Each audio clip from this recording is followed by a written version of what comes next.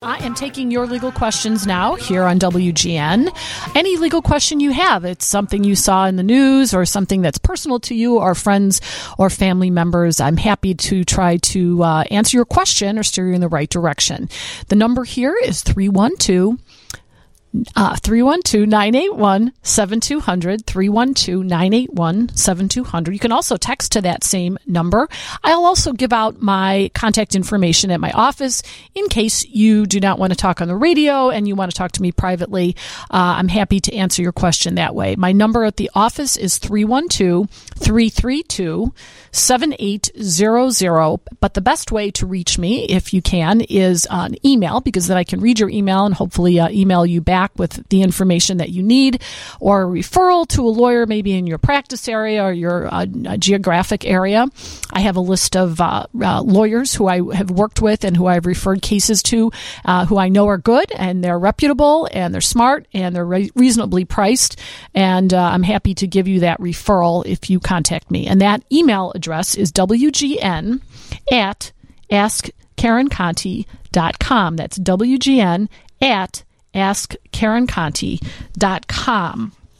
I had a text earlier, and it was from a gentleman who said that he had just had his record expunged. I don't know what the actual crime was, but he just got a jury summons, and there is a question in the jury summons that you have to answer that asks if you've ever been convicted of a crime. And he says, how do I answer? And that's really a good question, and I've had that asked of me before. And generally what I tell people is that you can say, I've never been convicted of a crime, because the expungement is as if it never happened. It basically just erases the crime. And you can tell a future employer, because it's not going to show up on a background check. Hopefully the background check will not show it up. It's not supposed to. It's because it's supposed to be taken off the record. But here's my issue. Let's just say that you answer no, and let's just say you serve on a jury, and let's just say the defendant gets convicted, and let's just say that someone finds out, like the lawyer for the defendant finds out that you were convicted of a crime, but it was expunged. That lawyer can now make an argument to the appellate court that you shouldn't have been sitting on the jury, because had he known that you really were convicted of a crime and yes, it was expunged, that you would not have been selected for that case. I'm making up that whole scenario, but again, it would create a problem for the defendant, and you don't want to be part of that, right? You don't want to be have a judge say to you, even though the judge probably wouldn't have a right to say to you, "Hey, sir, why didn't you tell us that you had been convicted of a crime?" So you'd rather just have it be out in the open than deal with the issue later if it's going to come back to haunt you. And so what I suggest is, if you feel uncomfortable in front of a jury pool of prospective jurors talking about your conviction and the expungement, ask the judge. Say, I've got something that's a little bit confidential. Can we talk in chambers about it? The judge could either, say yes. The judge could say no. The judge could just release you from the jury. But that's probably the best way to handle it, just to be safe and to be fair to who is ever on trial, whether it's a criminal case or a civil case. Let's go to Darren. Hi, Darren. Welcome to WGN. Hi, Karen. Thanks for taking my call. Sure. I have a public grade school across the street from me, and they have recently put in a beautiful new playground. We went to go use that playground yesterday and discovered that it was under lock and key. My question is, that's a public school, therefore the public should have access to that, obviously after school hours. I'm wondering if I'm completely off base, and if I'm not, how do I go about getting this lock removed? That's a really good question. And, I don't have any knowledge at all about this issue, but I have seen playgrounds in public schools be locked. So, and with this day and age of school shooters and things like that, my guess is that a public school has an absolute right to lock up its playgrounds, even though you're right, your taxpayer dollars are going to play. And, my favorite childhood memories are going across the street to the school and playing in the playground and playing on the basketball hoops and playing fast pitch and all those fun things that, because that was our park. That was where we did our thing. But I think in this day and age that they'd have a right to do that. You know what I want to do, Darren? I'm going to ask a friend of mine who is an education lawyer if he knows the answer to that question, because it's an interesting one. Thank you so much. I appreciate that, and I look forward to listening for a response. All right, Darren. You take care. Thanks. Let's go. Do we have time for one more? We have time probably for one more. Hey, Paul. Welcome to the Karen Conti Show on WGN. How are you today? Hi, Karen. Thanks. I'm very good. How are you doing? Good. My question is, a business opened up next door to me. They bought the house next door to me, and he informed me of where the property lines were. And then he went ahead and he paved an area for customers to sit down outside on my property, which, and, I really don't mind. I don't want to be a Scrooge or anything or a bad neighbor, and I'm all for local business. I want to support them, but my question is, am I liable? Like, say, if somebody slips and falls or, has an accident on my property? This is a really good question. First of all, you sound like a nice guy, but they shouldn't have done that. And, you might want to make sure that that's the case. I assume you know where your property line is, but sometimes you actually need to bring a surveyor out to actually know exactly where that property line ended. And they also infringed on your property. So when it comes to selling it, is that going to be a selling problem? Because how would you like to know that part of your property has been paved by a business where there are patrons and they may have the same question you do, which is what happens when someone slips and falls or there's an accident or an injury? I think this is a problem, and I think that if personal injury lawyer, and if there's a personal injury lawyer out there listening, I know how they act about these things. Where something happens is very relevant because that's premises liability, and they always are looking for pockets and deep pockets. Of course, they're going to go after the business there. Yeah. But what happens if some personal injury lawyer realizes that it's on your property and you did nothing to safe keep that property? I think that you have an issue there and that you need to address with them without being, like you say, a Scrooge or a spoil sport. But I think you've got enough interest here in getting this done right. Why don't you give me a call at the office? I have a lawyer friend who does this kind of stuff and maybe can give you some quick advice and, just steer you in the right direction to figure out if you should do something, and if so, what and how. Okay, I'm going to give out my number here. Thank you for the call. 312-332-7800 or WGN at AskKarenConti.com. We'll be taking your legal questions here on WGN. On this day in 1963, some 200,000 people marched on Washington and listened to Martin Luther King give his very famous I Have a Dream speech. It's a beautiful dream. You should Google it. A beautiful speech. You should Google it. That was 59 years ago today. Also, on this day in legal history, which I do once in a while here, was 1968 protest at the Democratic National Convention fueled by opposition to the Vietnam War culminated in the Battle of Michigan Avenue, which was a violent confrontation between demonstrators and police. If you watch the movie on the Chicago 7 trial, there was a really very graphic, very realistic reenactment of that. Also, this day in legal history, on August 28, 1981, John Hinckley Jr. pled not guilty in an attempt to kill President Ronald Reagan. He spent 41 years in a mental facility. In 2016, he was released, and just a couple months ago, all of the restrictions that he had issued by the judge were finally released, and he is now walking around like the rest of us. Also, this day in legal history, 1957, Senator Strom Thurmond began a 24-hour filibuster against the Civil Rights Bill. All those things happen on August 28th. We are taking your legal questions here on WGN. What you do is you call 312-981-7200. You talk to my very nice producer, Andrew. He'll ask you the pertinent parts of your question, and we'll get you on the air. I got a texter from 815. We were talking about the fact that I had a listener who said that there was a public school across the street or nearby, and the playground was locked. Could they do that? I actually just emailed my friend who is a lawyer who practices in the area of education law, and he said absolutely. He said they can do whatever they want to keep things safe, that there's no public right to be on a public to be on a playground of a public school, and that maybe in the past we all thought we could do that, but now there's a real interest, obviously, in keeping schools safe, and they certainly can, and also for liability purposes, that if kids are playing outside the school times and when the school is open, that there are liability issues. And on my 815 area code as a retired teacher, I can tell you that some of the tax-paying public ruined school playground access. For the rest, schools have to deal with vandalism of their playgrounds on a regular basis, and yeah, that's always an issue. And another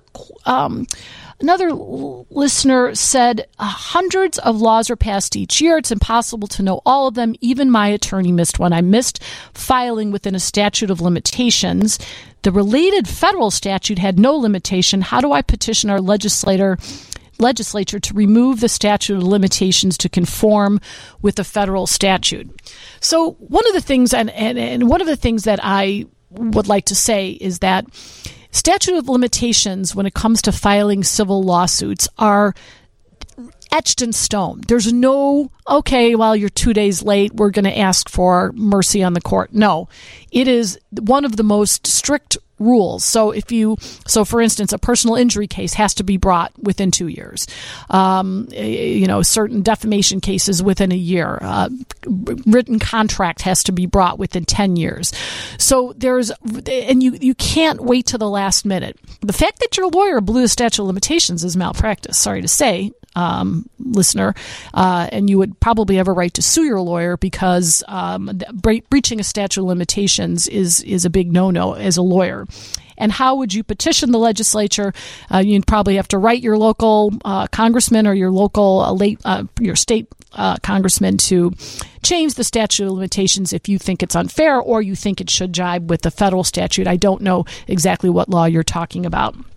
And again, I'm not picking on lawyers here, but if you hired this lawyer, the lawyer should have known the statute of limitations.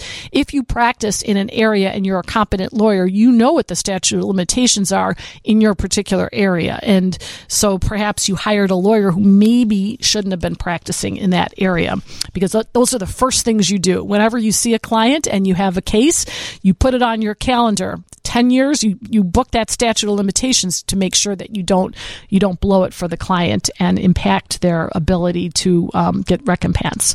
All right, Steve, let's go to your question here. Welcome to WGN. What's your question? Hi, Karen. My question is regarding TV commercials, and it seems very prevalent over the last few years. An advertiser will advertise a product and give you the fee, the charge, what the product costs. Then they'll follow that up by saying the second one is free, just pay a separate fee. I would think that's more than just misleading. Isn't that criminal in some way? No, you're saying, so what? They're selling a mop, and so they say, well, we'll throw in an extra one for free. Is that what you mean? Yeah, that's what they mean. We'll give you the second one free. Just pay a separate fee. Well, that's not synonymous. I don't think that's right. Well, I don't think there's any. I mean, is it consumer fraud? From a legal standpoint, this is how lawyers think. If I see that, I think is that a little cheesy to say I'll throw in an extra one? Basically, they doubled the price of it, right? And then they told you they're giving you two. So, I mean, of course, we all know that that's the case. Some people fall for that and say, wow, I'm getting something for nothing. But is that consumer fraud? And my guess is that's been tested. My guess is lawyers have tried to say that's consumer fraud, but I'll bet that the courts have all said that we all know when companies do that, what they're doing is doubling the price and giving you two of them.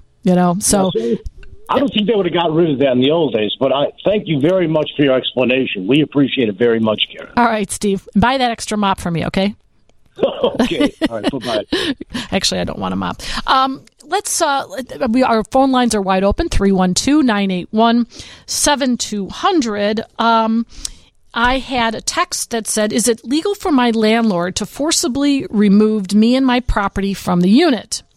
No, it is not. You might think as a landlord you have the right to do it, and you might think as a tenant the landlord has an absolute right to do that, but no. The landlord has to follow the laws of eviction, which are very set in place.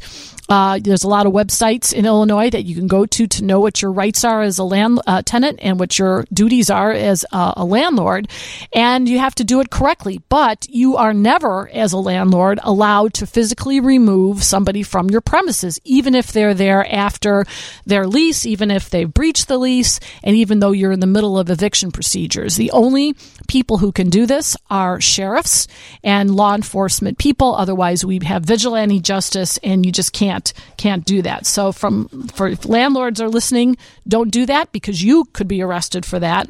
And if you're a tenant, what you should do is call the police, because they have no right to be throwing your stuff out the door. Again, I always tell people, when you're in this situation, try to work it out with your landlord. Listen, if you have trouble leaving a place because you've been there for a while and you don't have the money to pay and you're being evicted, work out a deal with the landlord to stay an extra 10 days or 2 weeks or whatever it is, and make good on your promise to leave when you say you're going to do that, because you don't want this kind of controversy. And now with people having guns, everyone has a gun. You just don't want to get into an altercation with somebody when all these emotions are running high, as you know.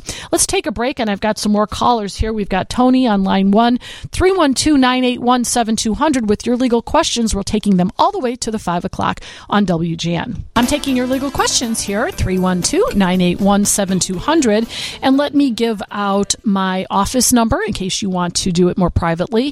312-332-7800. And the best way to do it is not phone, but my email address, wgn@askkarenconti.com. You can look at the WGN website for the spelling of my name.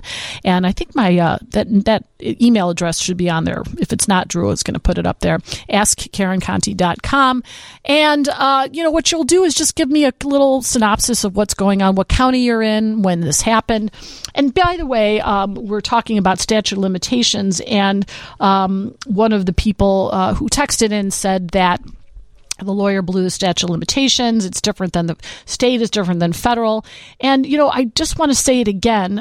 Ignorance of the law is no defense. That's exactly right, says one of the texters here. But I think what you need to know is that the statute of limitations, you can Google it, but you got to be really sure of what your case is, because there's personal injury, there's injury with property damage, there's oral contracts, there's written contracts, there are all different statute of limitations. So it's really best, you can Google it, of course, but there's not really a place to go where all the statute of limitations are in one place. I used to have a list many years ago, but I don't know that it's still around, and I don't know that the statutes are still the same. But again, you might want to consult with the lawyer in that particular area of concentration. Otherwise, you might be out of luck. And never, ever wait to the last minute. When it comes to employment cases, when it comes to different kinds of cases, people say, it was 2 years ago. Well, it might just be too late to bring that lawsuit or to assert your rights. So if you want to assert your rights, do them right away. Tony, welcome to WGN. What's your legal question? Hello, thank you for taking my call. Sure, go ahead. What's your question? In the event that you're pulled over for DUI, what would be your lawyer's preferred method so that he can represent you to his fullest ability? What, in the event that you're pulled over, what would the preferred action of yours be? Because I've heard that some lawyers would prefer you not to blow in the breathalyzer, and others have counteracted that side of it. Yeah, all lawyers have maybe a slightly different view on this. I say if you've had anything to drink, you refuse to blow. You will lose your license for a period of time, but the only reason they're giving it to you is because they think that you're drunk. And they're not doing it. They're doing it to get evidence against you. They're not doing it to figure it out, because they've already determined by the smell, by the way you're driving, by the way you're talking, that you are intoxicated. So if you've had any drinks at all, I would say do not blow and take the consequences. Because a lawyer on the not blowing, it's a little more difficult to prove a DUI, and I think most DUI lawyers will tell you that. If you've had nothing at all to drink, take it, because that's going to show that you don't have anything in your system. I hope that answers your question. Does that make sense? Yes, thank you very much. All right, Tony, take care of yourself. And let's see. I had a question from a texter. What is the difference between mediation and arbitration? If I want to find a good mediator for my divorce, where do I go? Well, there is a big difference between arbitration and mediation, and I think a lot of people confuse the two. Arbitration is just like going to court with the judge, except you do it privately. You hire an arbitrator who might be a retired judge or just a lawyer, and that person will hear your case maybe on an expedited basis with limited discovery and different procedures, but that will be arbitrated, meaning there will be a ruling, and that ruling can then be turned into a legal judgment. And so basically it's on the merits. Mediation is not an adjudication. It's not a judging of the case. A mediation is to bring two parties together to agree to a resolution that is amicable and that is agreeable to both parties. So divorce is definitely a place where you want to mediate if you possibly can. Why? Because you have issues that are emotional. You have children at stake. And when you go to court on those kinds of issues, you have a person in a robe who works for the government who's making decisions about the most important things in your life, where your children live, where they go to school, what religion they practice, who keeps a house, who gets support, and all of those things are crucial in how your life is going to go down the line.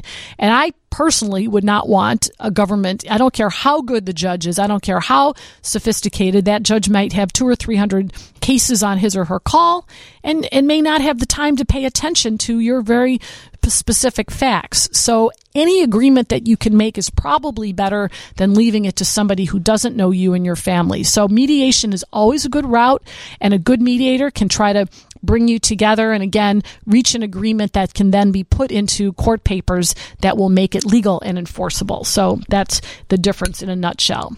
Let's go to Vicki. Vicki, you have a question. It looks like something about a malpractice case, I think. Hi. Oops, sorry.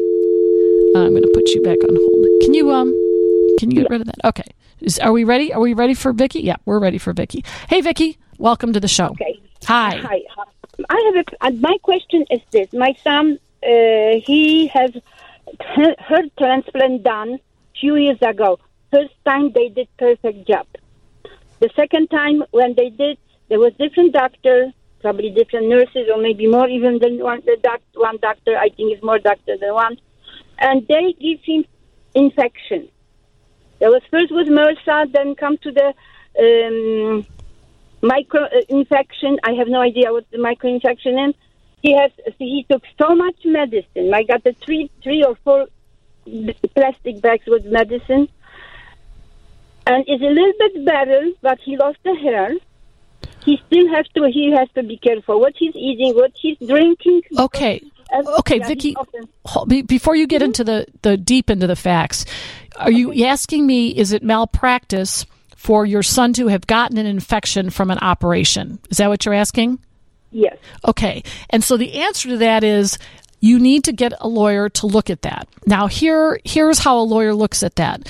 The lawyer will look at the type of operation and what the known side effects and ramifications might be. And my guess is that most operations have a risk of having infection. It's just part of the risk of having an operation in a hospital. And that happens even in the best of hospitals. And so, and it may be that you signed some sort of release that said that you understand that infection is a known side effect, risk, etc. Now, it depends on, again, how bad the infection was, the nature of the infection, and the type of operation. So I think what I would like to do, Vicki, why don't you call my office? I have a lawyer who does malpractice. I don't do that kind of work. Let me give it to him. He may have some of his medical professionals that he hires look at the records, because you'll have to probably get the records. But he may tell you that he knows that this kind of operation generally has some risk of this kind of side effect. So can I put you on hold? And Drew, can you give her my phone number and the email address? Okay. And that's 312-332-7800, and better yet, WGN at AskKarenConti.com. There was a question about a successor guardian, and I'm not quite sure I understand the texter, but wants to know if a guardian dies, what happens? Is there a successor guardian? And again, if it's in paperwork that there is a guardian, there should be a successor one named, but let's just say that the person that has been the guardian of a disabled person, you would have to go back to court and have a new guardian appointed.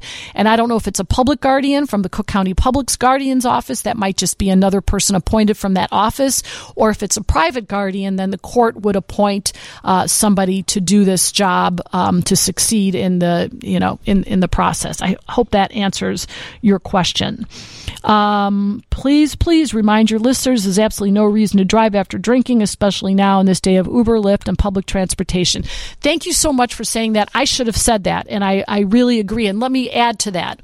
I have seen so many lives really destroyed by this type of thing, and you don't want to if you're drinking unexpectedly at a bar or a family party or whatever, it is worth $30 or $40, even $100 to get yourself home safely and without a charge, because let me tell you, if you have a DUI, it's going to cost you a lot more than $100, and it's going to cost you maybe your job and maybe your family. And so that's very good advice, and I was really remiss in not saying that. Thank you so much for all of your questions, and thank you for my guest. We will be back on the air next week on Labor Day weekend. Thank you for listening, and stay tuned for the great Rick Kogan here on WGN.